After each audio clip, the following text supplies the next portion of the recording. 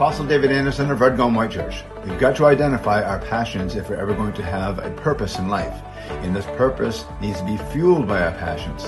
And once we do, we can transfer it to a plan of action. And once we write out this plan of action, we can begin to act on it. Once we act on our plan of action fueled by our purpose and passions, we will have an impact in this life. So join us at rgwchurch.com where transformation begins.